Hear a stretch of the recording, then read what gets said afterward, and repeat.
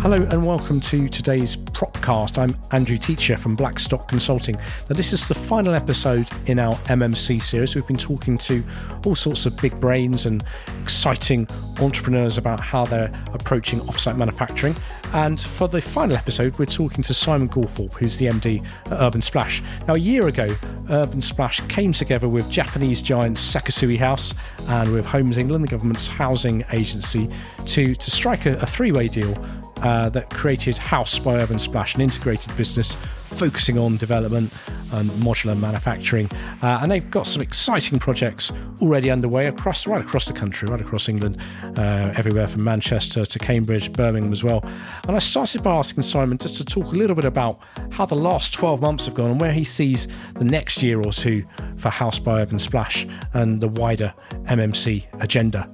Well, it has been a year. I think it took sort of probably 2.5 years actually negotiating it and getting it to land. So I think whilst, the first year is all about sort of embedding the business, getting a lot of the Sekisui House colleagues over, get them UK resident and working within the team.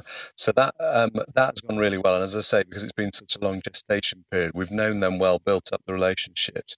So, but established a lot of things in a year. I mean, we've bought land, we've improved the factory, we've improved the product, the design, and starting to get everybody working together and taking on some really big challenges, but hugely exciting year. And what's been the biggest challenge? Because you've almost kind of got 2 or 3 different businesses there, haven't you, in terms of designing the product, getting the manufacturing going, and then almost the traditional bit, the land and the development bit, which is what you guys have been doing for 26 years. But they're quite separate, distinct, different elements, aren't they? Yeah, and I suppose we started off with the idea coming out of the last recession, looking at how can we reinvent the business, how can we look at taking housing forward. With starting that, it was all about fantastic sort of design and good quality design, not necessarily MMC. But as we moved forward in that journey, we started working with SIG. They provided the houses for us. But again, we probably felt that actually we needed that full control, which ultimately led to us acquiring the factory from them and then having this vertically integrated model. And as you say that, the problem with that is that you then have to sort of, spin all the plates, if you like. So you have to make sure you get the right land coming in, then with the right product, the right capability, and then obviously having the sales avenue. So certainly that's meant that we've had to grow the team across that full vertically integrated piece. And I guess our challenge is bringing all of those online and developing and investing in those at the same time so that we can build a long-term, sustainable business model. So lots of challenges, but we're making really good progress, and it has been a great year. When we just sort of reflect back and think what's been achieved on all fronts, hugely exciting. Won a lot of land, got in for planning. But it's the future that is now again the main focus for us as well. And you've got some big schemes, haven't you, underway at the minute? And you've been edging your way further and further south, haven't you, over the last couple of years? And that is quite a seismic change for Urban Splash. And you're now in Cambridge, 400 homes on the go, and other projects as well, other really sizable projects in Birmingham as well.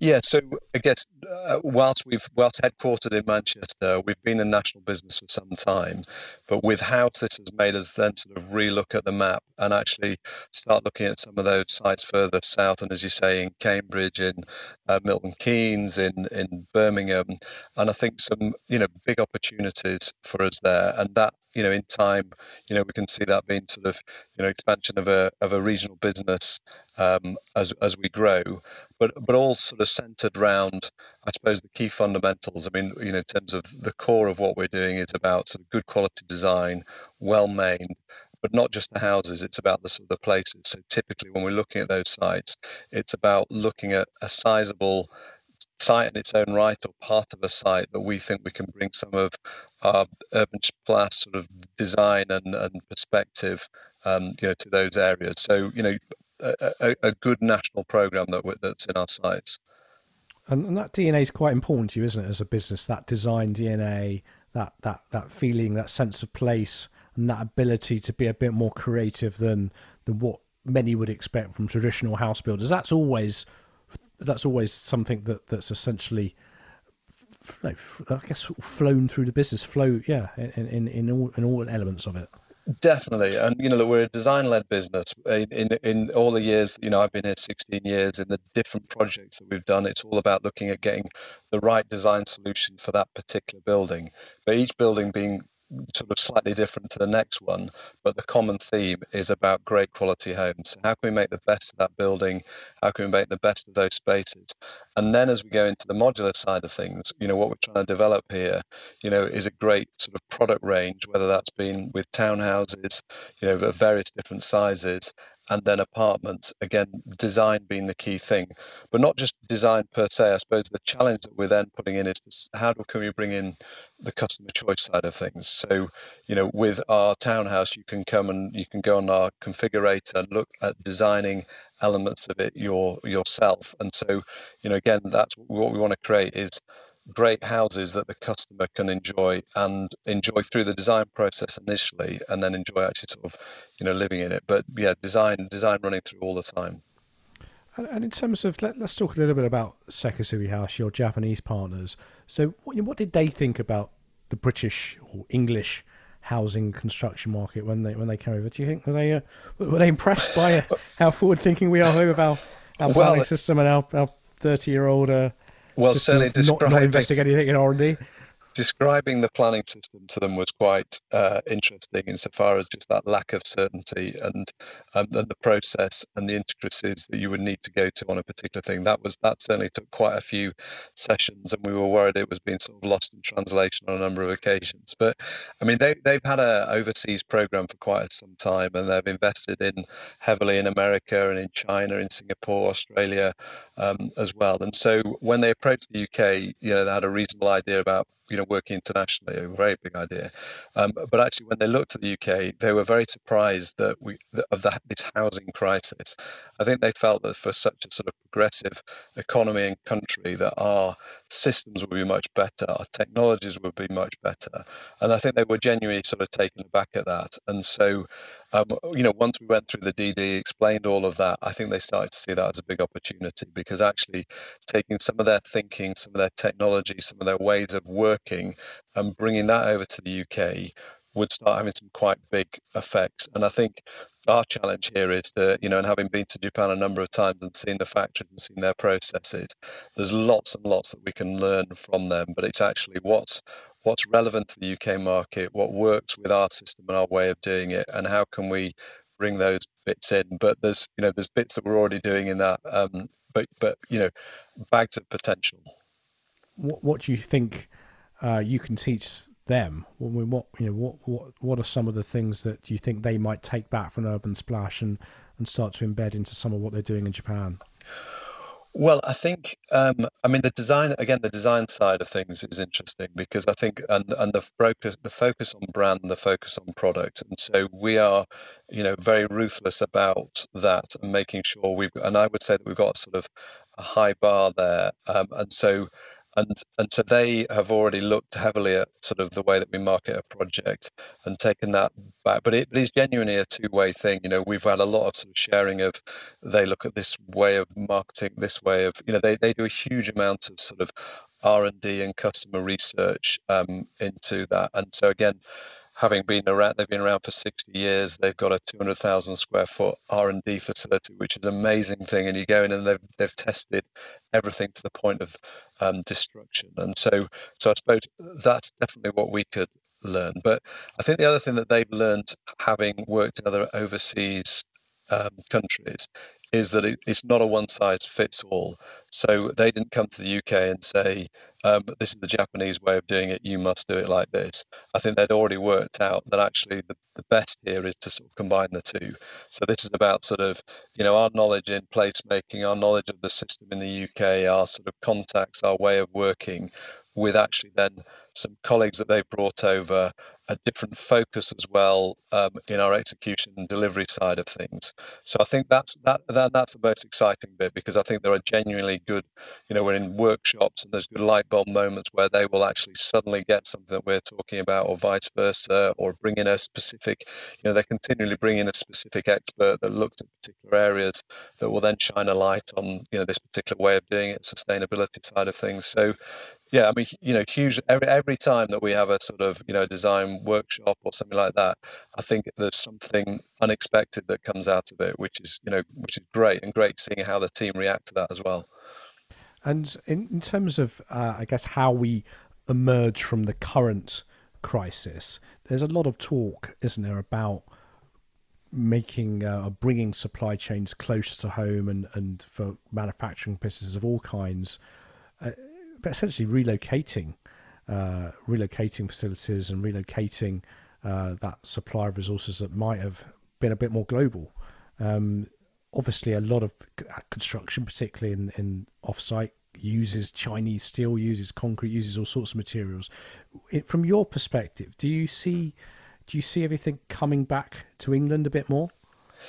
Yeah, I mean, I suppose quite a bit is English based anyway. I mean, we inherited the supply chain when we bought the factory. We've gradually sort of looked at working with existing suppliers, brought one or two new suppliers in. This has certainly shine a light on that, where we sort of said, actually, will us, when we go back to the factory, as we have done in the last couple of weeks, are we having those conversations? Are those easy conversations to know that they're there to be able to sort of support us? And in the main, yes, they are. And so, but I think what it does remind us is that actually, as good a system as we might have, and we might be continuing improving around, it is about the strength of the supply chain.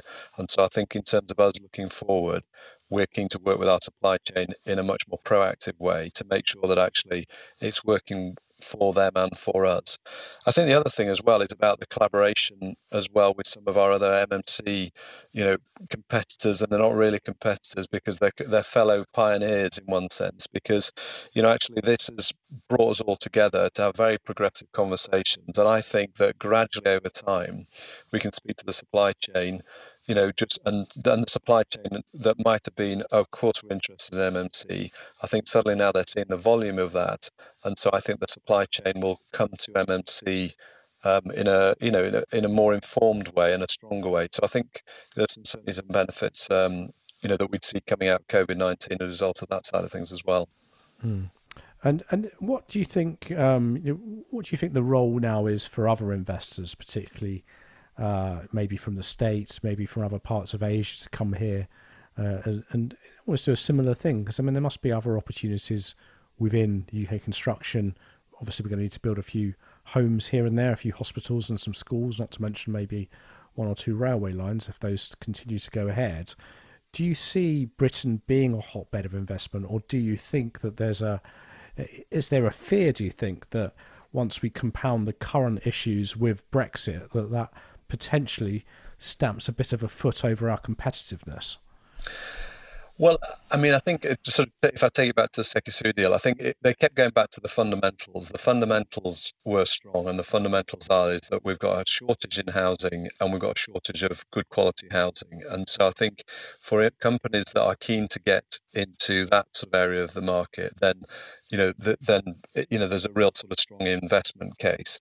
I think it's then about building the sort of momentum. So Sekisui House, of course, are interested in terms of around the Brexit side of things.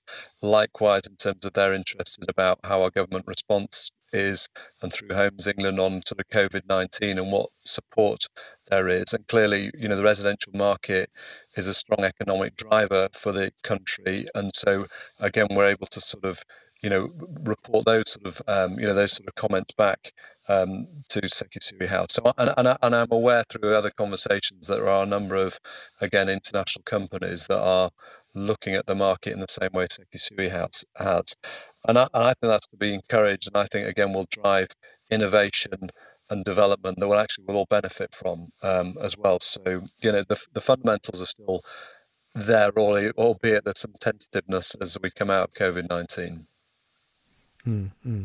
And what do you think longer term? What do you think the opportunity is here for, for the current government to support MMC better?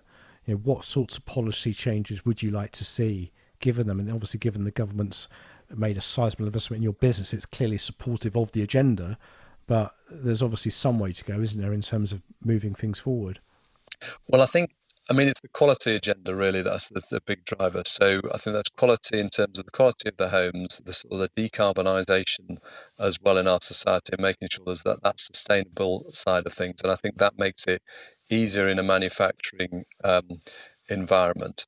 And also, I suppose, the sort of bringing in some of that technology. So, at the moment, our process is, in terms of, we've got very few, or I mean, it's a fairly sort of basic process that we're improving from the efficiency point of view. I think what we're then interested in going to the next level is about the automation side of things. And I think when we get to that actually, what we can see this now happening. I mean, we can see in terms of the movements and the improvements that we've made. And I think as we look forward 5 years, 10 years, the output in terms of the quality of the homes, the number of homes is going to be considerable. And so I think but it doesn't. We can't do it on our own. I mean, basically, it has to happen at volume and at scale. And I think that means it's sort of public-private working with each other to make sure that actually the changes that are making now and the momentum is sustained for the long term. The potential downside is that actually through COVID-19, people sort of, let's say, turn the tap off on the investment side of things, and we miss this great opportunity to, revolutionise the industry, which clearly it needs. And I think also within that, thinking as, back to what you were saying a little bit earlier on about customization, about design, all of these things essentially are about making the whole housing market a bit more consumer friendly, because it's not really very consumer friendly, is it? Well, no, and I suppose, look, we're trying to sort of give that sort of grand design idea on that opportunity to sort of people. I mean, typically with the grand designs, unless you've got a piece of land, unless you've got a load of time and a load of money, it's outside of people's sort of reach. What we're saying is that take our townhouse 1500, you've got the opportunity then to come in and say, I want to live with the reception on the ground floor or on the top floor. I want to have 4 bedrooms or 1 bedroom, and you can actually design that within the space with us. And I think what's interesting as well is about through COVID-19 is about people's sort of choices about how they balance, have the live work life balance. And I think now having the office at home is quite interesting, and so you can do that, you can work that through with us as well. So that's a key thing to the customer sort of options. Yeah, absolutely. So, and then, I mean, just to finish off then, where would you like to be? Where would you like to be in a year or so's time? Obviously, it's been a bit of a crazy year, and no immediate clarity over some of the some of the current challenges. But assuming that we get through COVID-19 in the next couple of months, where would you like to see House at by mid 2021? Well, I suppose I'd like to see that we are sort of up and running on, a good number of sites, so a good 10 plus sites. I would like to see that the model is working such that we've got houses that are being regularly customized by, in terms of our customers that are going in through the factory, leaving the factory on a regular basis, going to sort of, new sites, new areas, and then that we've got the sort of the development process that is running sort of smoothly, and that we can see how that we can sort of, let's say, wind that up. But I keep coming back to the design side. This isn't just all about sort of volume and chucking out the volume. For us, we want to sort of have that great Portloop area in terms of 40 homes in the first phase there. They're all working well. They've got sort of great outside spaces next to the canals, that great amenity spaces. So I think it's the full thing. But I think then the other big thing is the integration of Sekisui House. So lots of ideas that they're bringing over, and I think more and more as we get through, we'll see that coming through in our products, and also in our the design of those communities as well. So it's a lot to do in a short space of time, but that's the ambition. Thank you, Simon. And let's bring in Mark Farmer, who's the government's MMC champion for home building. Mark, it was really interesting to hear Simon talk in some depth about Urban Splash's relationship with Sekisui House, the Japanese home building giant. What do you think others can learn from that? Obviously, it's a fantastic relationship for Urban Splash to have cemented with Homes England in tow as well. And it underlines, doesn't it, that the real potential that the UK has to blossom as an export industry in its own right. Yeah, I think the Splash Sekisui tie-up. I think at the time it was publicised. I said in the press it was a game changer. I think that was the term I used, and I stand by that. I do truly believe it's a bit of a quantum leap in terms of how we're going to progress modular and MMC in the market. And I think what you've got there is a relationship that's formed, as Simon said, not overnight. It actually took 2.5 years for those parties to get comfortable with each other on a journey of courting each other, as it were. Sekisui House understanding the British market, looking at options in terms of how it might enter that market, and then ultimately aligning culturally and behaviorally with a partner. And that's what Urban Splash have managed to do, and all credit to them. I think to get to that point and then to have access to what is a world-leading capability in terms of manufactured housing, and there's no two ways about it. The way the Japanese approach that whole sort of home building market is best in class. Yeah, and is it not more disposable? Is it because I guess critics would say that in England our housing stock lasts for centuries, but the Japanese tend to recycle it a bit more. Is that something that people should be concerned about? No, it's a red herring, Andy, and I hear this a lot. And I understand why, because you're right. Historically, the Japanese market has been very much about housing being a depreciating asset. You buy a home and it depreciates over 30 years, and you knock it down and you put another home up, and you go into a showroom in somewhere like a Sekisui or Daiwa or wherever, and you get another one. But that's not the reality where the products are, particularly at the moment, where the whole market has moved towards more efficiency of products, more longevity, less wastage in terms of having to take things down, demolish and rebuild. That's a wasteful exercise, and the Japanese market is recognized to be more sustainable. You need to be building for the long term. And actually the manufacturing processes that Sekisui employ in Japan are true advanced manufacturing. The buildings they put up are durable beyond many of the things that are being put up in the UK that are classed as traditional.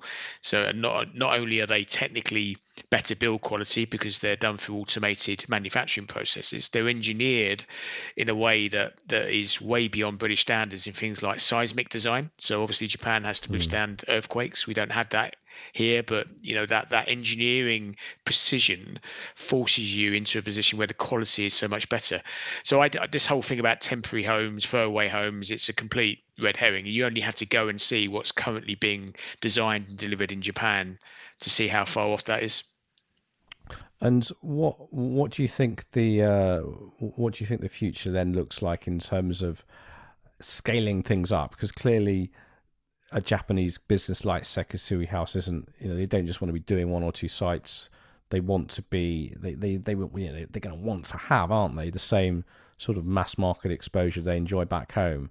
How do you think that can progress? How long do you think it's going to take? Yeah, there's clearly a maturity curve that the whole MMC sector needs to go on, and it's early days. Is it a V-shaped one? Is it L? I think everyone's trying to struggle with all sorts of graphs at the moment, particularly post COVID-19, as to what the shape of the market is. Nike or WW Hotel? Yeah, well, look, to be honest, whatever MMC's curve is, it is going to be inextricably linked with what happens to the general housing market and the economy. You can't buck that trend. So there's an element of having to understand the bigger macroeconomic picture. But I think there's an opportunity for government, and particularly looking at new housing programs that perhaps aren't completely focused on just build for sale. So to build more diversity into the market through, yes, building for sale, and ownership is going to continue to be an imperative, and it should be in many respects around that ambition. But to then bring in a whole series of other product types and tenure types that give you a bit more resilience, and more rental products give you access to investment funds that are more interested in annuity and yield than just capital receipts, which is the house builder model. And I think the more you can push the market in that direction, the more it aligns to what MMC works well with. Urban Splash, and what Simon and his colleagues are doing is slightly different, and they are a developer.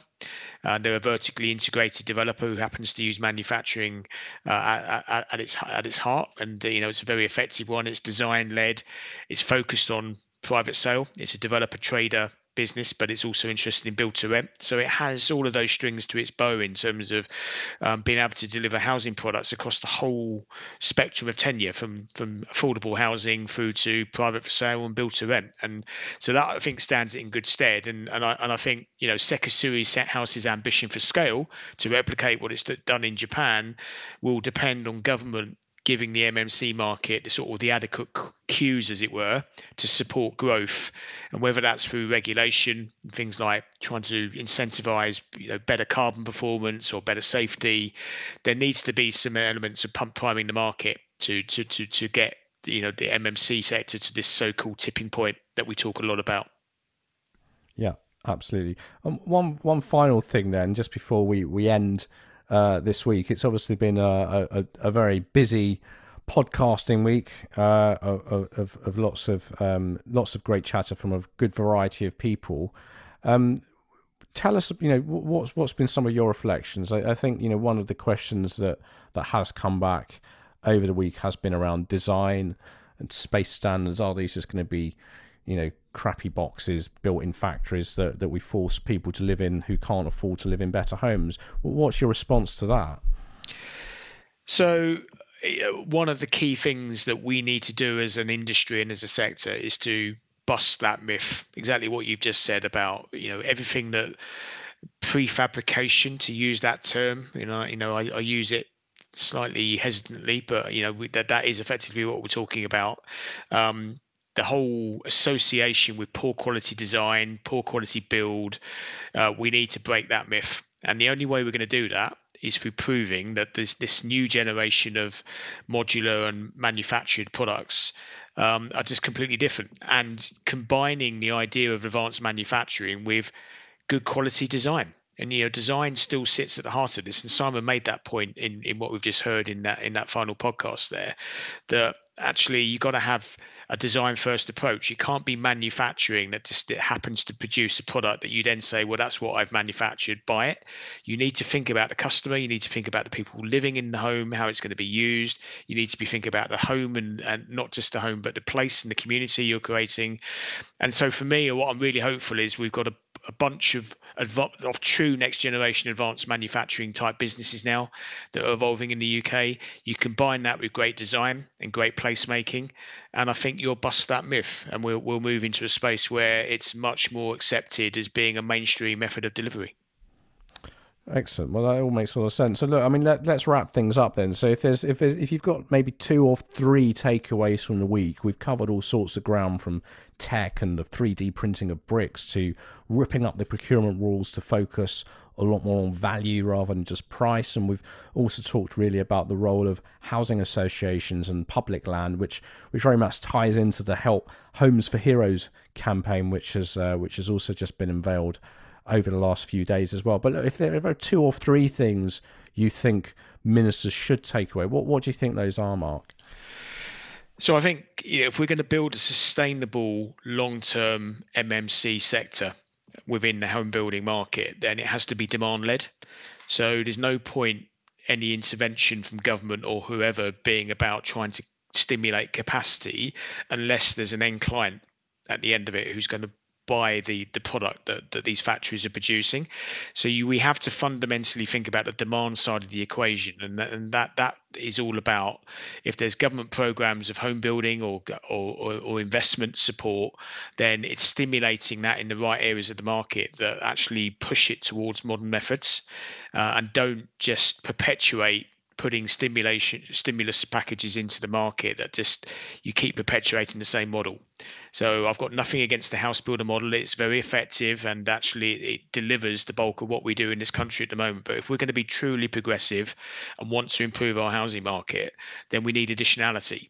So the additionality needs to come from new players with new ways of building, new designs, and that is ultimately going to involve modern methods of construction and MMC. So the policy MMC should think about that in terms of actually being intelligent and incentivizing the change towards more modern methods of building with different technical requirements, more ambitious technical requirements. And if we can do that, then it stimulates the demand for that type of approach. And that's where the sustainable change in our market is going to come from. Thank you then to Mark Farmer, as ever, and also a big thanks to Simon Gawthorpe a little bit earlier, the MD at Urban Splash.